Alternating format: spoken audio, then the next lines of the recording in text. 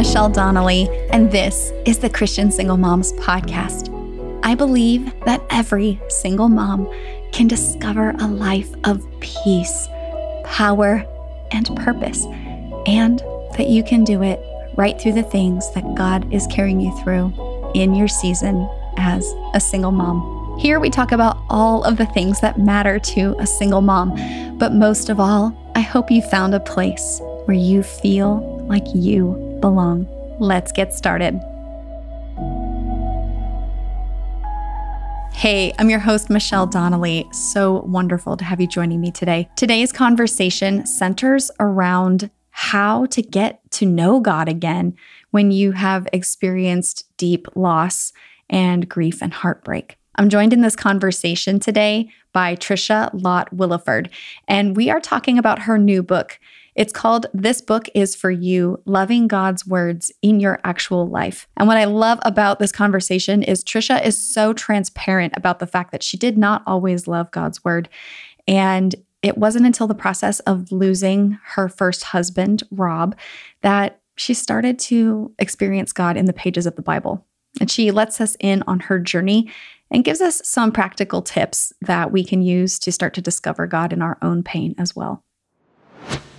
As we get started, if you'd like to take notes on this episode and then later give yourself the opportunity to pray and reflect on what you've learned, I want you to have a look down in the show notes. You'll notice something called podcast pages. If you click on that link, you'll be taken to the Agape Moms website, and there you'll find free downloadable podcast journaling pages to give you the opportunity to consider further what God would have for you from this episode. Also, down in the show notes, if you are new to the podcast, you'll notice a link to a quiz. It's called What's Your Loneliness Type? Loneliness is something that all of us single moms have to deal with, but the reasons why we deal with loneliness are different, and they don't necessarily have that much to do with whether or not we're in a relationship. So if you'd like to learn more about your own experience with loneliness, what's causing it, and then some of the ways out, go ahead and click on that link or head over to agapemoms.com/quiz. Whether or not you have a regular Bible reading habit, it's a totally different thing to learn what it is to experience the Bible. And that's something that Tricia dives into in this conversation. Here is my conversation with Tricia, Lott, Williford.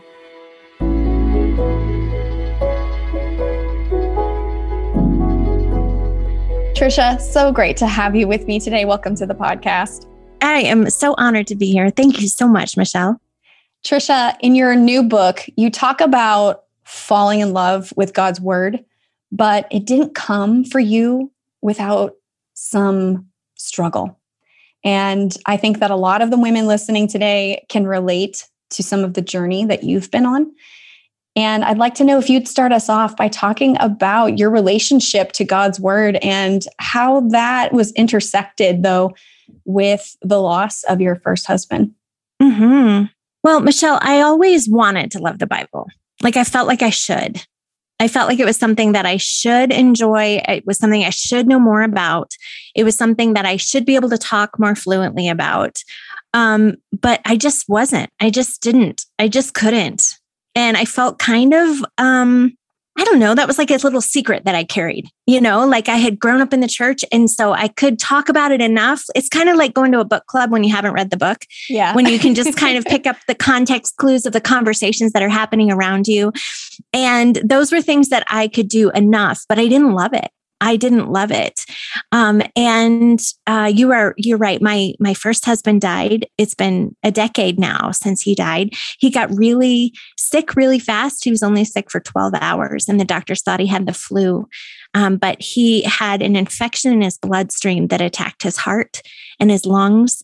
And he died the next morning. They said he won't die from this, but he's going to feel like it. Mm-hmm. And then he died the next morning before the paramedics could get there. And it was 2 days before Christmas. Mm. And I was 31 years old and I had a 5-year-old and a 3-year-old and the bottom fell out of my world.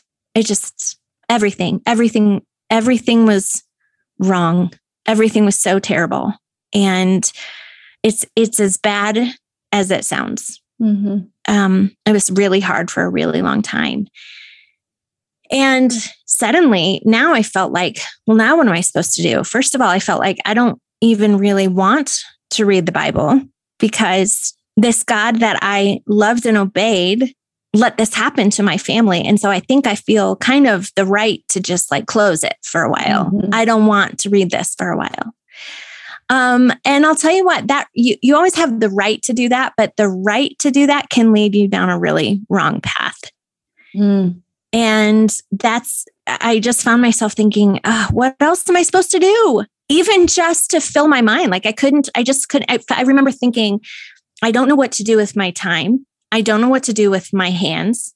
I don't know what to do with all these thoughts and all these questions that I have. And Facebook and Instagram and Pinterest all felt so offensively cheerful. Mm-hmm. And novels and books felt so hard on my brain. I didn't know the trauma is a real thing. It's a real thing. And it really does rewire your brain. So I was in that place. And finally I thought, okay, I have to figure out how to do this. I have to figure out how to hold on. I have to figure out just really how to keep this lifeboat from sinking. And my boys, as I mentioned, were 3 and 5. And a couple of weeks after Rob died, it was time for them to go back to preschool.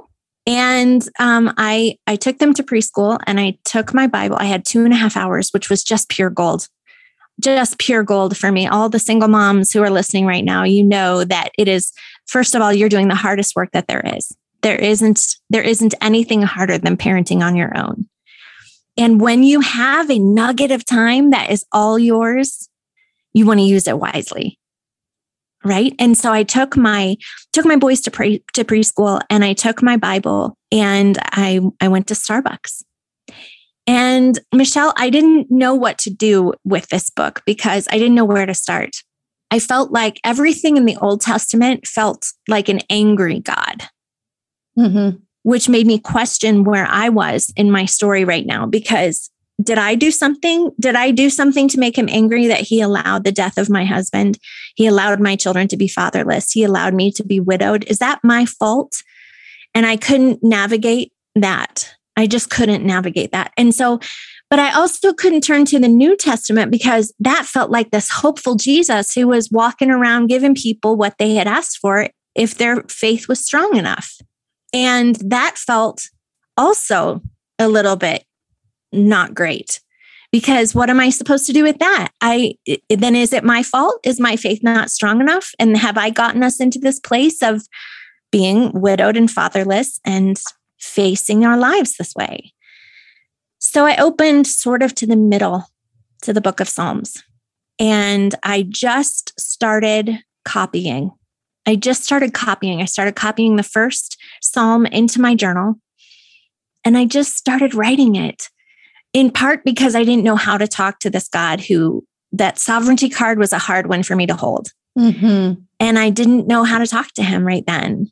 And so I borrowed the words of the psalmists and their songs and their poems until I could begin to find my words again. And Michelle, here's what I discovered is that every emotion is covered in the book of Psalms. Every emotion is addressed, and they're not all great. Mm-hmm, right. They're not all awesome. Yeah. And every emotion is addressed. And I know from writing books that there's even just for my books, there's an extreme editing process that you have to go through. So the canonization of the Bible was, exponentially more than that. And yet Psalm 88 got to make the cut, which is entirely words of despair. There is no, but I will praise the name of the Lord, but amen. Hallelujah. The sun will rise. There's no hope in that one. It's just pure lament. It is pure, just sadness, darkness. He says things like, my tears are flooding my bed. My bones ache within me. And he's just talking about his broken heart. And I discovered in reading that and many others that my emotions were okay before this sovereign God. I just discovered and believed anew, believed maybe for the first time, that if I am to believe that he made me, then nothing that's happening inside my mind is a surprise to him. And maybe the beginning of this path of finding my way back to trust him, maybe the beginning is learning to just be honest with him.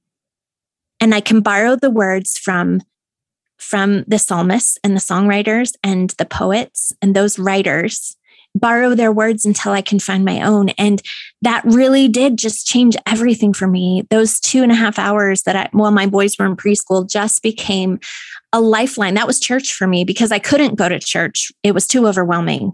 And maybe some of your listeners have experienced that, where it just feels like, there was so much love happening there that sometimes I felt like I was drowning and I just I couldn't stand up. It was just wave after wave after wave crashing over me.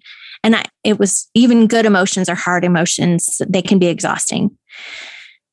And so I just couldn't do that. I couldn't do that space in that season of my life. And so Starbucks became my sanctuary. And I met God, found him again, and certainly found the lifeline of his word and discovered that this book was actually for me in that corner table at Starbucks. I love what you're pointing to here about the variety of our relationship with the Lord, because I think sometimes we feel that to be good Christians, quote unquote, we're going to use the air quotes there, but to be good Christians, that we have to have a routine that looks the same every day, every season, every month, every year. So that way we can lead our kids to have the same rituals day after day after day. And what I found in my most broken seasons was I could not do those things. Ritual and routine just felt so heavy. It felt absolutely draining. And then I felt like if I was coming to the table, it was like, I'm just checking off the box just so I can feel like I got it done, but I'm not getting filled up here. And I think we're called to such a variety of experiences with the Lord. It's just like any other relationship we'd have with a person. With no other person would we day after day after day after day do the exact same thing to express our care for that person or to grow in relationship with that person. We would do different things. You know, if it's a dating relationship, for example, you'd go on different kinds of dates, or you would, one day it might be just a conversation at a coffee shop. Another day it might just be like a total adventure, like, I don't know, hiking, something like that. But but this sense of variety, I think, is something that God wants us to explore. And sometimes grief and difficult situations open the door to that variety. But I think the first thing is peeling off that shame, maybe, about what I haven't done in the past or what this should look like, and just allowing God to meet us where we're at. So what I want to ask you about, though, Tricia, I want to go backwards into this journey a little bit and find out more about what was that space like for you, in the sense of what were some of the foundational beliefs that you had about the Bible or yourself or faith that were shaken up in this period of time? Such a great question. I had thought that the life that I had had a direct correlation to the fact that I had been obedient to God. I mentioned I was raised in the church. I was in the youth group. I went on missions trips. I worked at summer camps. I, tithed 10% of my waitressing dollars in college, and I followed the rules. I'm a fairly compliant person. And so if there's an expectation, just lay it out for me, be clear, and I'm going to really try to please you. And I really tried to please God by following all the rules and checking off all the boxes and doing all the things. And so I thought this life with the job that I wanted and the children I had prayed for and the husband that I had longed for and asked God for, and just this, suburban house and the minivan and the 2.5 kids, like just all of those things. I just felt like, well, of course. Of course, God says that he blesses our obedience. And so obviously that's what this is. And that is just riddled with pride and confusion and really bad theology. And so when the bottom fell out, I thought, well, now what do I do? if A plus B does not equal C, then why do A and B even matter anymore? Like, why do I even have to follow any of these rules if God isn't going to uphold his end of the deal? And it reminded me of times when, like when my boys were little. They're 15 and 14 now, but they were little. There was a time when they were small, and Legos were a really big deal at our house. And I actually heard someone say one time that they believe that the floor of hell is paved with Legos because that you have to walk around barefoot and step on them in the middle of the night. So Legos were a really big deal. And my boys loved to build a rocket ship or a tower or a building or an airplane or a jet or something. They would build something, a tower really tall. And I could look at it and see, oh my gosh, our dog is going to walk by and wag her tail, and that is going to just fall down. They need a stronger foundation. So I'd say, honey, what if you just start? I love what you've made. First, I love what you've made. This is so creative and beautiful and colorful. And wow, this is not bad. What you have made is not a bad thing. But what if you were to add some structure to it? What if you were to build a stronger foundation? We might have to take this part off so that you can build more underneath it to hold it up. So let's just take it off for a little while. And they would say, Mommy, don't touch it. Mommy, don't touch it. Don't come near it, because it was something they had created. They were proud of it. They were in on it. They were invested in it. There was even maybe a little bit of a 4-year-old identity attached to it. And when I came in saying, listen, what you've made is not a bad thing. It's just, maybe we could just rebuild it together. They were not interested. And what I felt in retrospect, when I look back on that, of realizing my formula was wrong, my theology was off. I didn't understand the grace of God. I thought I had earned the life that I had created. And just with enough careful planning and with enough checklists and with enough spreadsheets and with enough prayer and enough faithfulness, I believed I could earn God's favor. And I feel like God whispered to me in that, okay, what you have is not bad. It is not bad. It is not ugly. It is not necessarily wrong, but it's shaky. It's shaky. What if, Tricia, what if we could just take this part away for a little while so that you and I can build something with a much stronger foundation? And what I discovered is that when we put God in a box, and then when the box falls apart, we discover that he was bigger and stronger than the box all along. Mm-hmm. We discover that our formulas were never about a favor at all. I love when Paul talks to the church in the book of Acts, and he says, I want you to understand who this Jesus is, and that the love of Jesus and the faith in Jesus is more than anything else could ever offer you. All the laws that you have followed, everything you've been trying to be good at, could never fulfill what he can give to you. And then he says, rely on the grace of God. Rely on the grace of God. I mean, that was just transformational to me, to realize that the grace of God is an actual thing, that it's bigger, stronger, deeper, more foundational, and really can stand the test of time. It can stand my questions and yours. It can stand generations of people who are trying to shoot holes in it. There's grace. There's grace in this. And that it's not formula. There isn't, favor is not a formula. Mm-hmm. And, but faithfulness is foundation.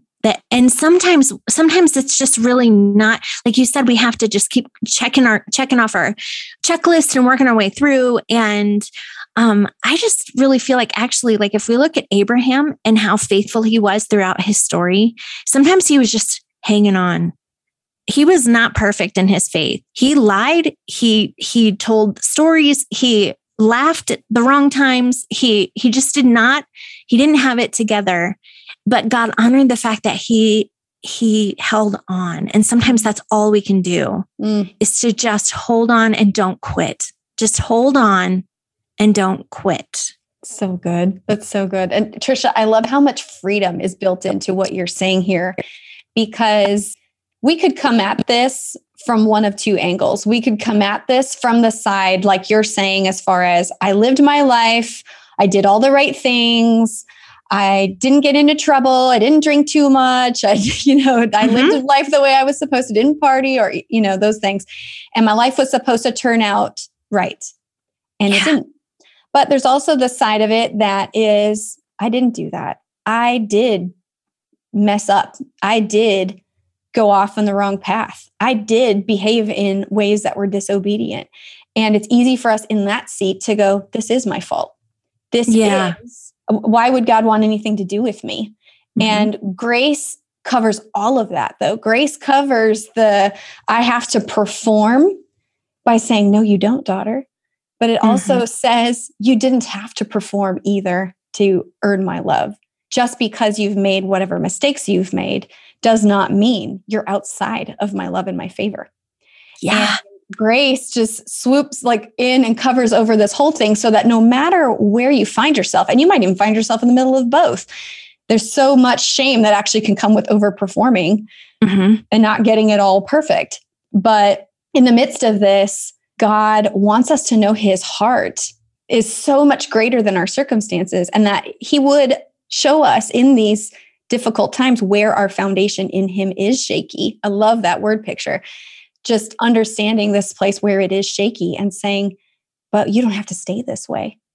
Let's keep going. Yes, this thing shook you up, but let's keep going. Yeah, let's keep going. And I was thinking recently about the verse that says, the joy of the Lord is my strength. And I'm not sure what I always thought that it meant. I think it meant that I could be strong because the Lord is joyful, or I could be joyful because the Lord is strong. That whatever is in front of me, I can do this because the joy of the Lord is my strength. And actually, you know what I discovered recently? I don't think that is untrue. I don't think that is untrue. I just think that there's also another facet to those same words that actually I just felt God whispering to me earlier this week. Tricia, I delight in you. I take so much joy in you and who you are and what I have made and what we are doing in this life that we have together. And that is enough. Let that be your strength. You don't have to chase after anything else. You don't have to perform. You don't have to create. You don't have to produce. All I am asking you to do is to be faithful and to make my name known. That is what I'm asking you to do. And I take great joy when you do that. And so let that be your strength. You don't have to chase down all the other things. All I want is your thankfulness and your faithfulness. That's all he's asking for. And that makes me feel like, oh, well, I can do that. I can do that. And when I feel like, oh, I can do that, that is strength. That is strength. And so to realize that he takes such delight and such joy simply in who we are is very strengthening. And I think in that case, all we're needing to do really is receive that. Yeah. And that's really what it's always been about. Whether we've chased the right things or the wrong things, we're chasing something that we already have the ability to receive. His love is already accessible to us, to fill us to the brim. And so if we could just pause from all of our chasing and sit under that. And that's really what this journey then into the word that you've talked about as far as diving into the Psalms, it's learning to receive. But it's also knowing that you are received. And I think that's the thing I also found in the Psalms. And that's one of the things I love about your journey because it parallels mine in some ways. God showed me through the Psalms, every range of emotion, as you said, can come before his feet. He already knows it. He already knows what's in my heart. He knows when I'm mad. He knows when I'm disappointed. He knows when I don't trust him. He knows all of it. He wants me to know it. And he wants me to know in the knowing it that he receives me anyway. And that I can receive his love, even in the midst of not trusting him. There's no amount of performing that I have to get to in order to feel like I can be presentable before God. I'd like to take a short break from our conversation to mention our sponsor, Faithful Counseling. Faithful Counseling is Christian counseling that is available on the go, and it works through an app where you are able to schedule video sessions or just chat with your counselor throughout the course of the week. And I've found that having the combination of Christian teaching and counseling together was so encouraging and so healing for me. If you have been considering Christian counseling and you would like to give Faithful Counseling a try, you can get 10% off of your first month by going to getfaithful.com/single mom.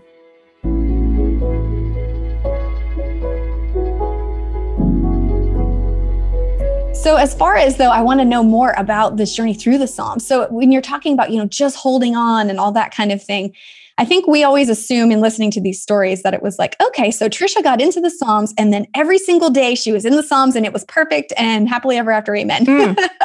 May that not be the confusion that we give to anyone today, because that was not the case. You are correct. So share some of that though, some of those ups and downs maybe that you had in starting to fall in love with God's word.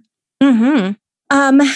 There were times, and still are, there are times when I will open it and think, oh, I don't have it today. I don't have it today. And when that is the case, sometimes it is good to stay faithful to the course. Sometimes it is good to say, this is what I do every day, even if I don't feel it.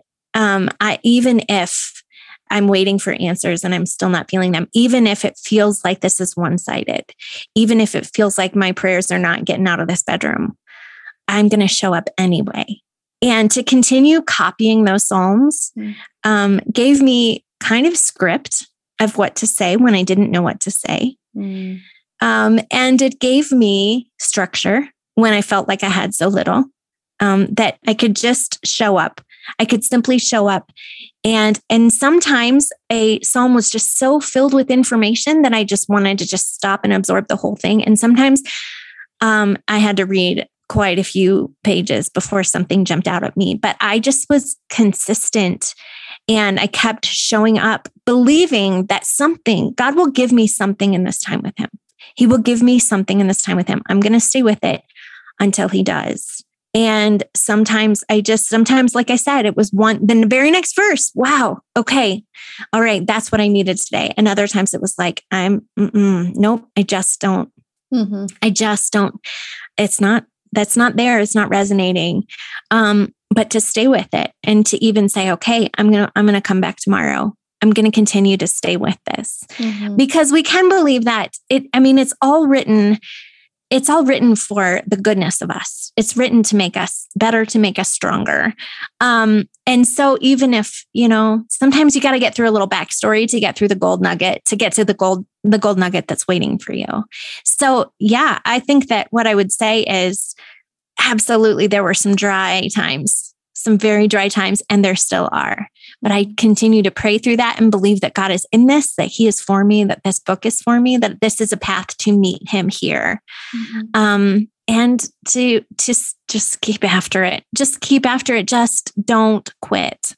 Just don't quit. It doesn't have to look pretty. Sometimes survival just looks like McDonald's for dinner again. Yep. Yes, it does. Right? Yes, it does. Especially if that means I get some quiet time. Yeah.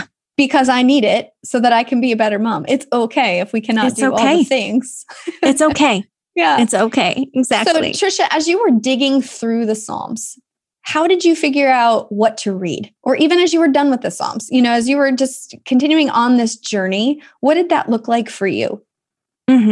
So for me, I felt like I really buried myself in the Psalms. I really just let that swallow me. I really just sank down deep into those words. But you know what? I also read the book of John. I read the book of John. And I loved the book of John because I love the Jesus in those pages.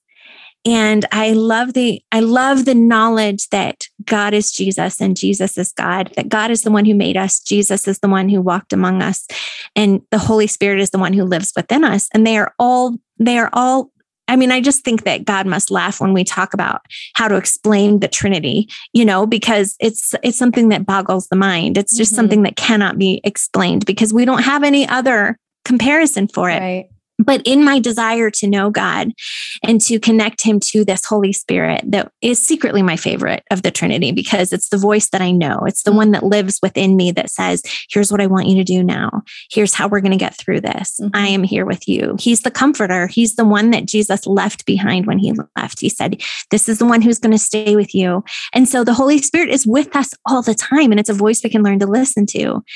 And so in an effort to get to know God, and to keep my trust in him, or find my trust, or want to trust him. I mean, sometimes, let's be honest, that's the first step. Listen, I don't trust you, but I want to. I want to trust you. Can you help me do this? I dove into the book of John, and I found just the love of Jesus, just the compassion of Jesus, that when I wasn't sure what to do with my life, or with the person in front of me, or with the decision I needed to make, I genuinely could look at the fact that Jesus called me to love him and to love others. And he practiced that, and he showed that. And what it came down to is what it always comes down to is the most loving thing that I can do for the person in front of me, in a language that they understand, in a language that they understand. And that's how I just dove into the book of John. I love that he called himself the one that Jesus loves. I just think that there's a very sweet arrogance to that. Should we not all call ourselves that, though? Right? Yeah. Exactly. I just think how beautiful the intimacy between such good friends, that he was like, I am the one.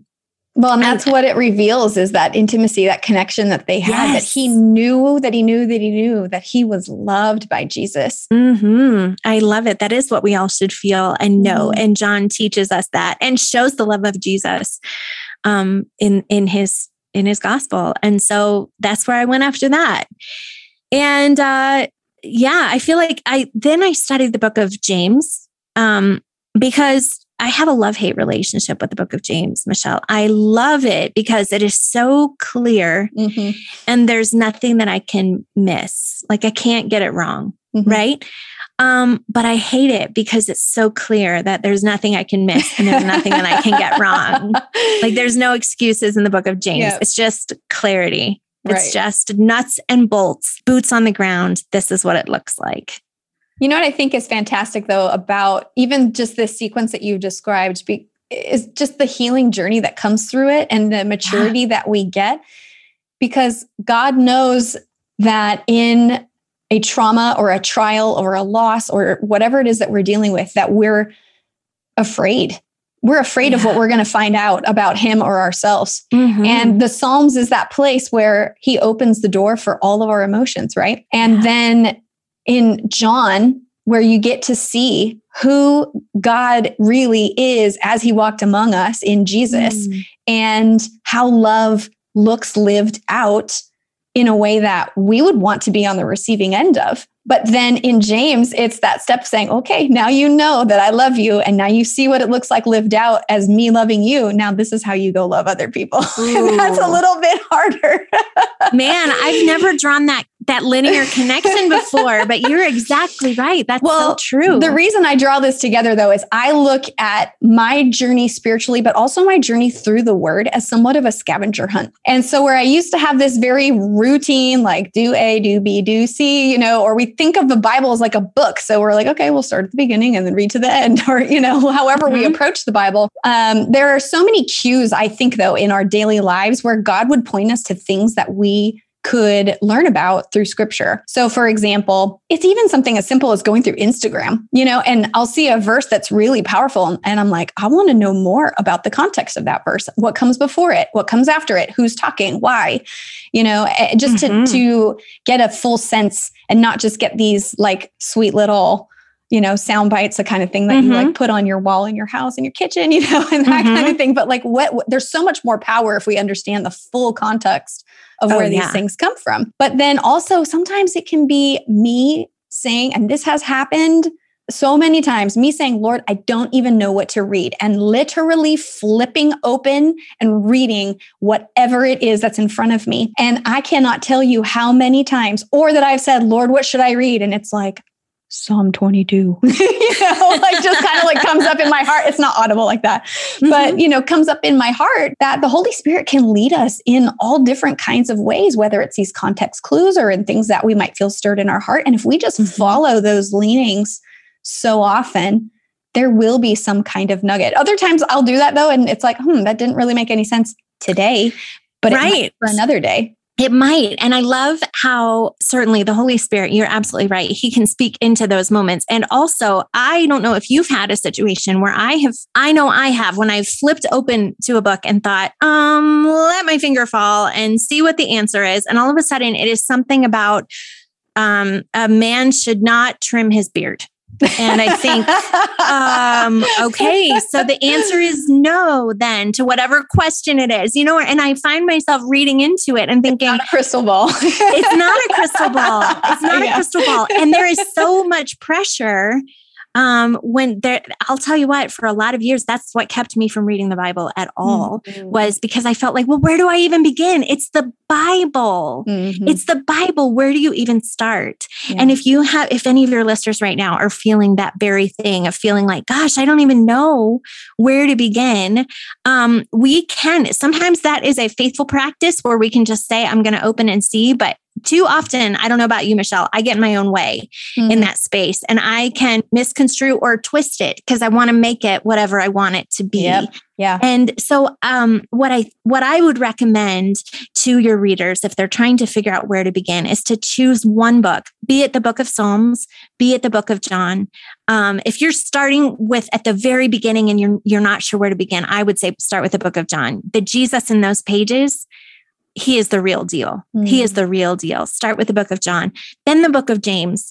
But I don't recommend starting at the beginning and working your way through, because there's so much that is heavy and ancient and hard to understand and hard to apply in that first third of the book. It's a beautiful story and it's so important, and it's absolute. I believe it's absolute truth. But it is harder to apply to our everyday lives. And so that's what I have found, is to choose one book, to read the voice of that book, whether the author is Paul or Peter or James or Luke, and dive right into that and learn so much about who is this person who wrote this? When did they write it? And dive into that book and learn it from beginning to end. Because as you said, just as the Holy Spirit has the power to intercept our day and intersect with our moments and say, here, Psalm 22 is what I want you to read. He's also able to, and powerful to, speak to us in the book of Ephesians, because here's the truth that he wants us to have this day. And so sometimes I love that. I completely agree with you. It's like a scavenger hunt.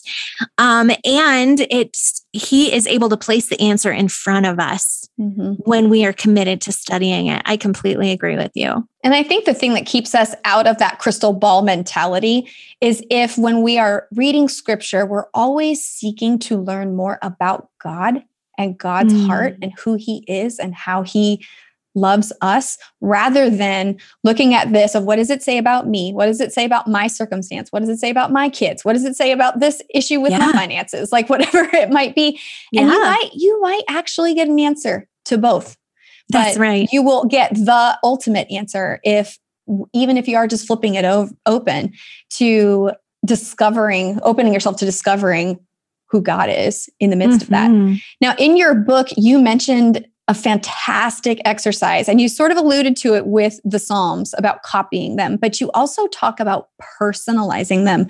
And I think this is so important, because in those times and seasons where you don't have words, you don't know what to pray, you don't know what to ask, you don't even know if what you think in your heart is really okay to say to God, that in this exercise of personalizing the Psalms, that you have the ability to start to explore some of that language. So would you fill us in a little more on that practice? Yes. So I call it the practice of the modern day psalmist, that sometimes we forget that these are actually real people who wrote these things down. And so we are capable. We are real people who write things down. And so how can I take these words and as I'm copying them, make them my own so that it becomes a prayer that I am praying. And it becomes something that can also be not just copied, not just borrowed, but personalized to be my own. And Michelle, one of the most powerful ways that I found that to be true was it with Psalm 136. Psalm 136 is this beautiful timeline of the history of the people of our faith. And it talks about many of the miracles that God did. But also it wasn't all sunshine and daisies. So it's also some really difficult things that God did. And it's kind of one sentence at a time, and then another, and then another. But each one is followed with his love endures forever. His love endures forever. And the psalmist wrote about how about how God delivered the Israelites. His love endures forever, and swept the Egyptians into the sea. His love endures forever. And we were hungry and he fed us. His love endures forever. And we were thirsty and he gave us something to drink. His love endures forever. We cried out to him and he heard us. His love endures forever. And that refrain, that repetition of his love endures forever. Even just, here's what I did. I created a timeline of my own life and the headlines from the beginning, from when I was born in July, and to then my brother was born. And then I had many teachers, and most of them liked me and one of them did not. And to be able to really write down the timelines of my life, the headlines that had happened, I was born and his love endures forever. Even if that phrase doesn't work for you, change it. He has always loved me. Then my brother was born and God has always loved me. And I went to school and I had a lot of teachers, some who loved me, one who didn't, but God has always loved me. And to write through meeting my first husband and the birth of two of our children, the miscarriages of two of our children, but God has always loved me. And then Rob died, but God has always loved me.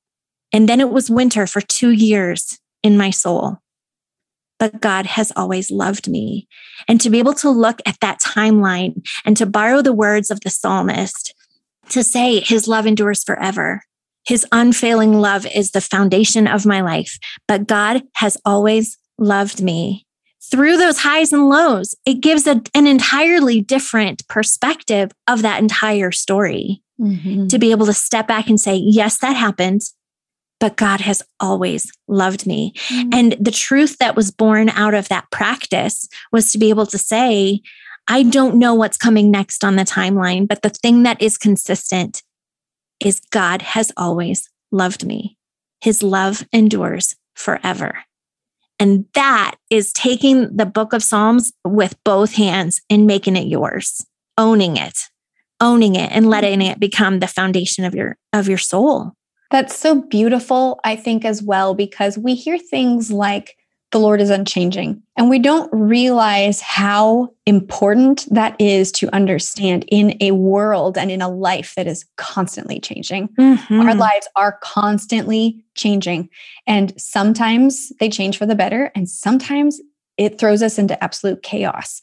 That's right. And so when we can look at it that way, it's such a very, very visual way to see this timeline of your life intersected always with God's love running through the whole thing. That even though with ups and downs, this love of this God who loves me never changed.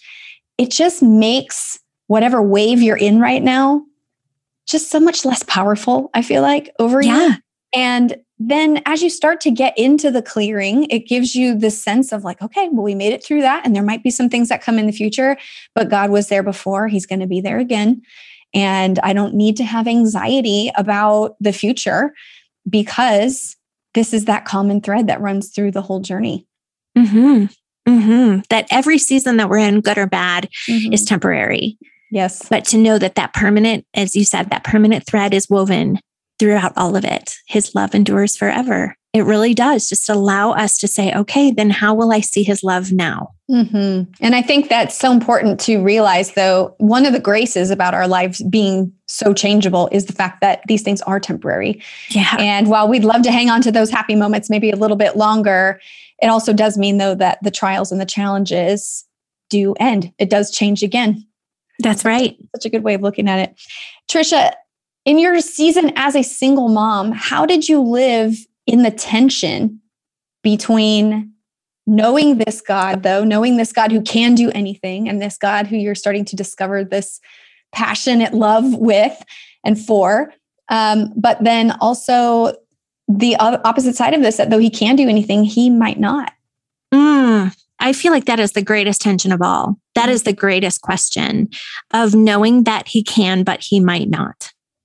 And I loved the story of Shadrach and Meshach and Abednego. And when King Nebuchadnezzar said he was going to put them into the furnace because they would not bow to him. And Daniel and his pals, they stand before him and say, we are not going to bow to you. Our God will rescue us.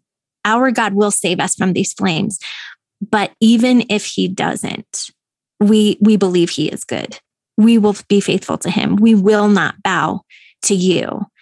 And that, to me, right there is the tension of both, because it's where you can live in the tension of both.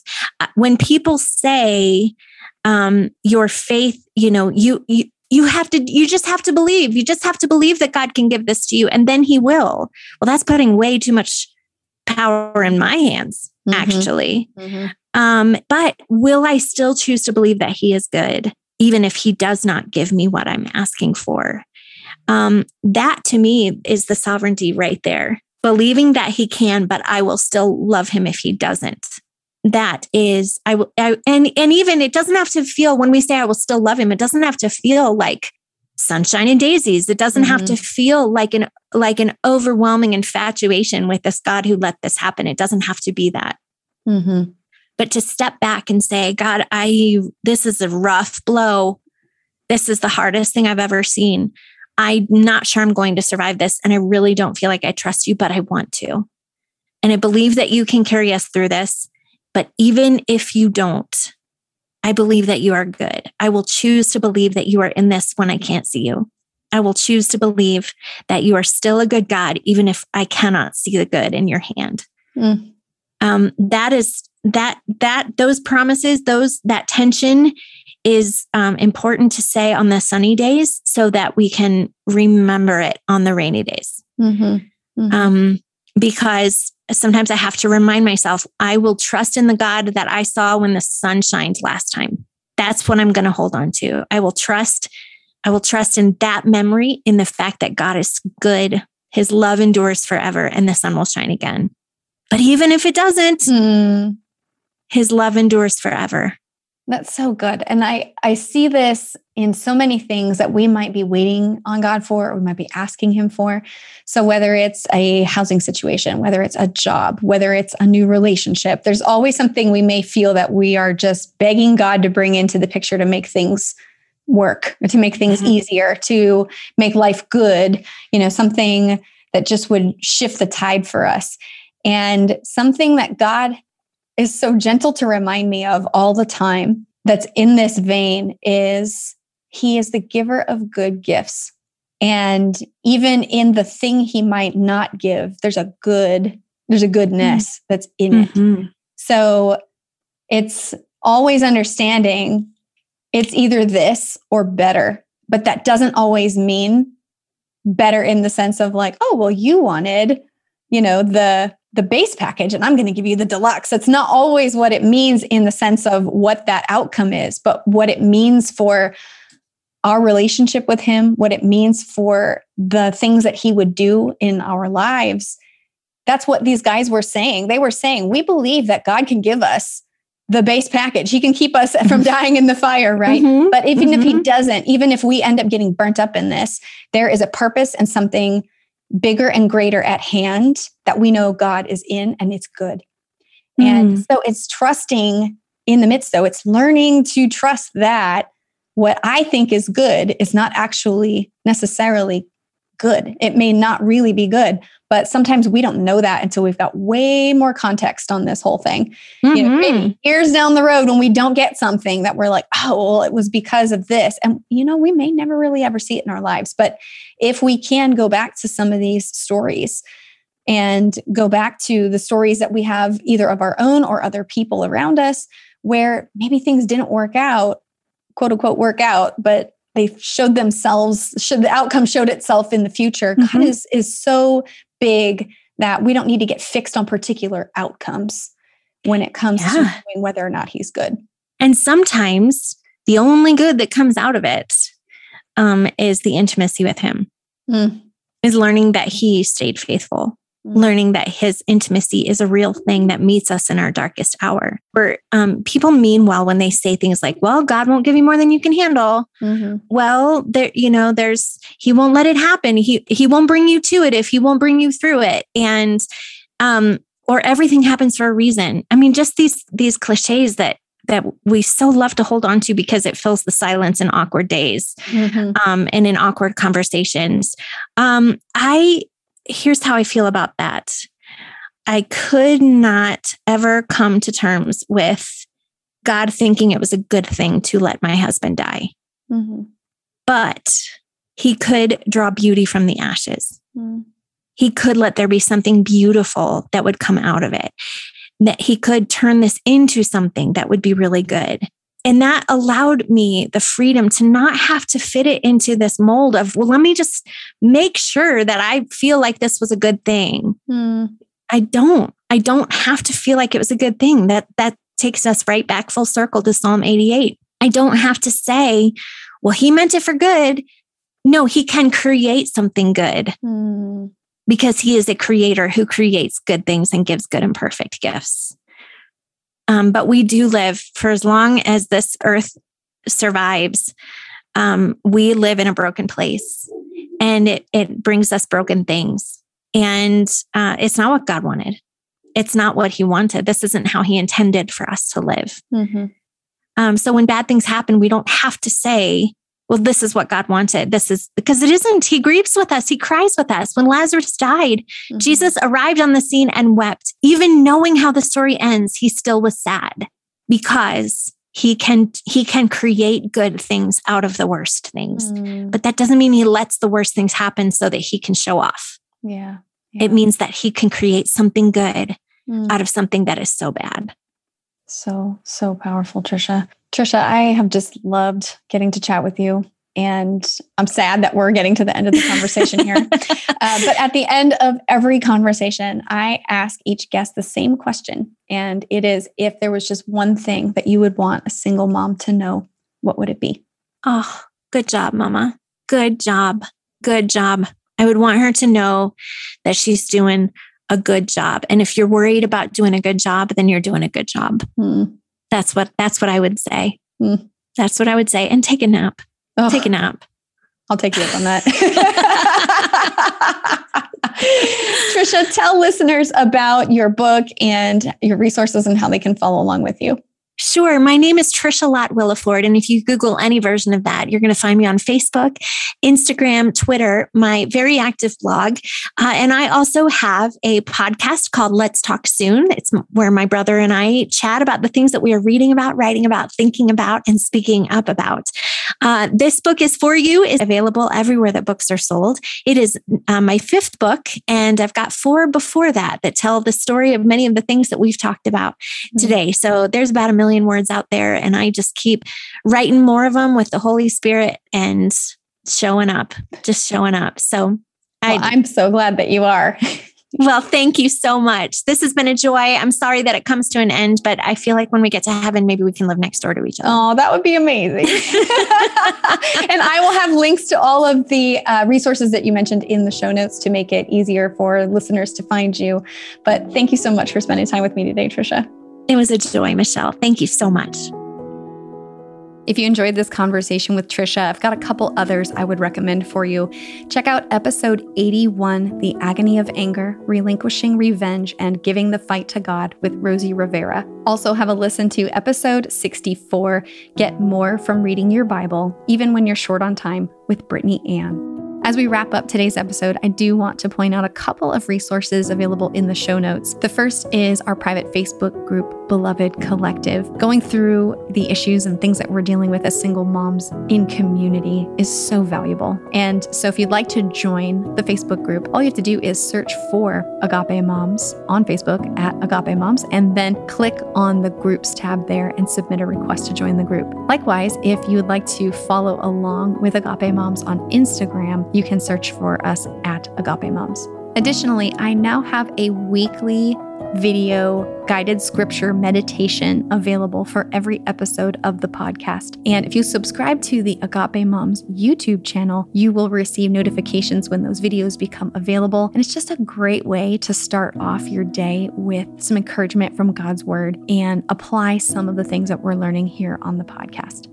I also want to thank you for your subscriptions, your rankings, your reviews. It's so encouraging to me to see what God is doing in your life and to see him on the move, but it also helps other women to be drawn into just what God has for them here as well. And as you move through the rest of your day or your evening, I just pray that you would know that you are seen and you are beloved.